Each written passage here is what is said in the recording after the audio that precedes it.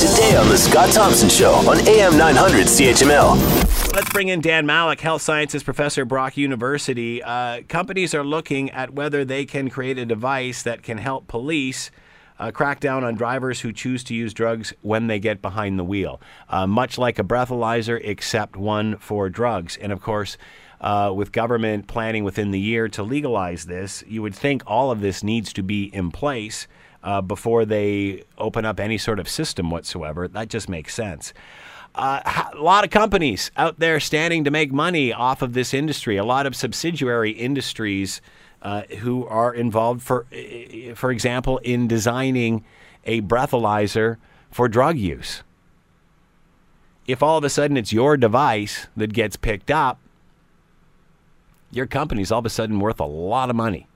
To talk more about all of this, Dan Malik, health sciences professor at Brock University. He's here now. Hello, Dan. How you doing today? I'm good, Scott. How are you? Good. Thanks for taking the time to join us. We appreciate this. Is it Cannabis Day on the CHML? No, it seems to be that way. Yeah. Whenever it's in the news, anyway. Yeah, for sure. Talk about these sub-industries that stand to make millions of dollars off this industry. A lot of people aren't really thinking of that. Most are thinking that this will just be distributed through a government agency similar to the LCBO. We've got someone coming on a little later on from a dispensary. Yeah. And they're complaining that, the law is gray, whereas I don't see this argument at all, because I don't believe these sort of outfits will be legal once it is all legalized anyway. So I don't think it was legal now or then. But at the end of the day, it's created a lot of these sub-industries. Talk a little bit about that and how much money stands to be made on the perimeter of this issue. Well, it's a really big question.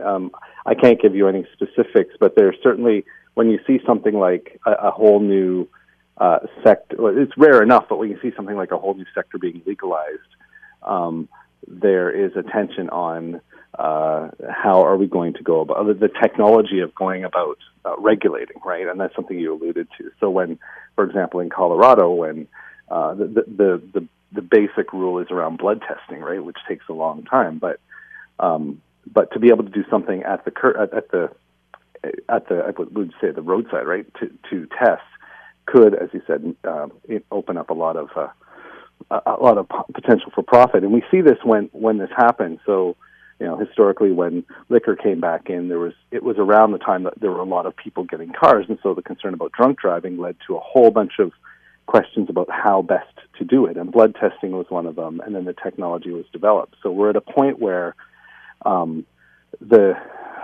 sort of the science around the different ways you can detect things in the system is already fairly advanced, right? Whether you test by saliva or by breath, depending on the product, or by blood.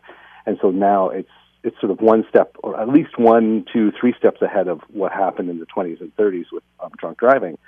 And you've got these companies, scrambling to position their product as the best, most effective, most efficient product.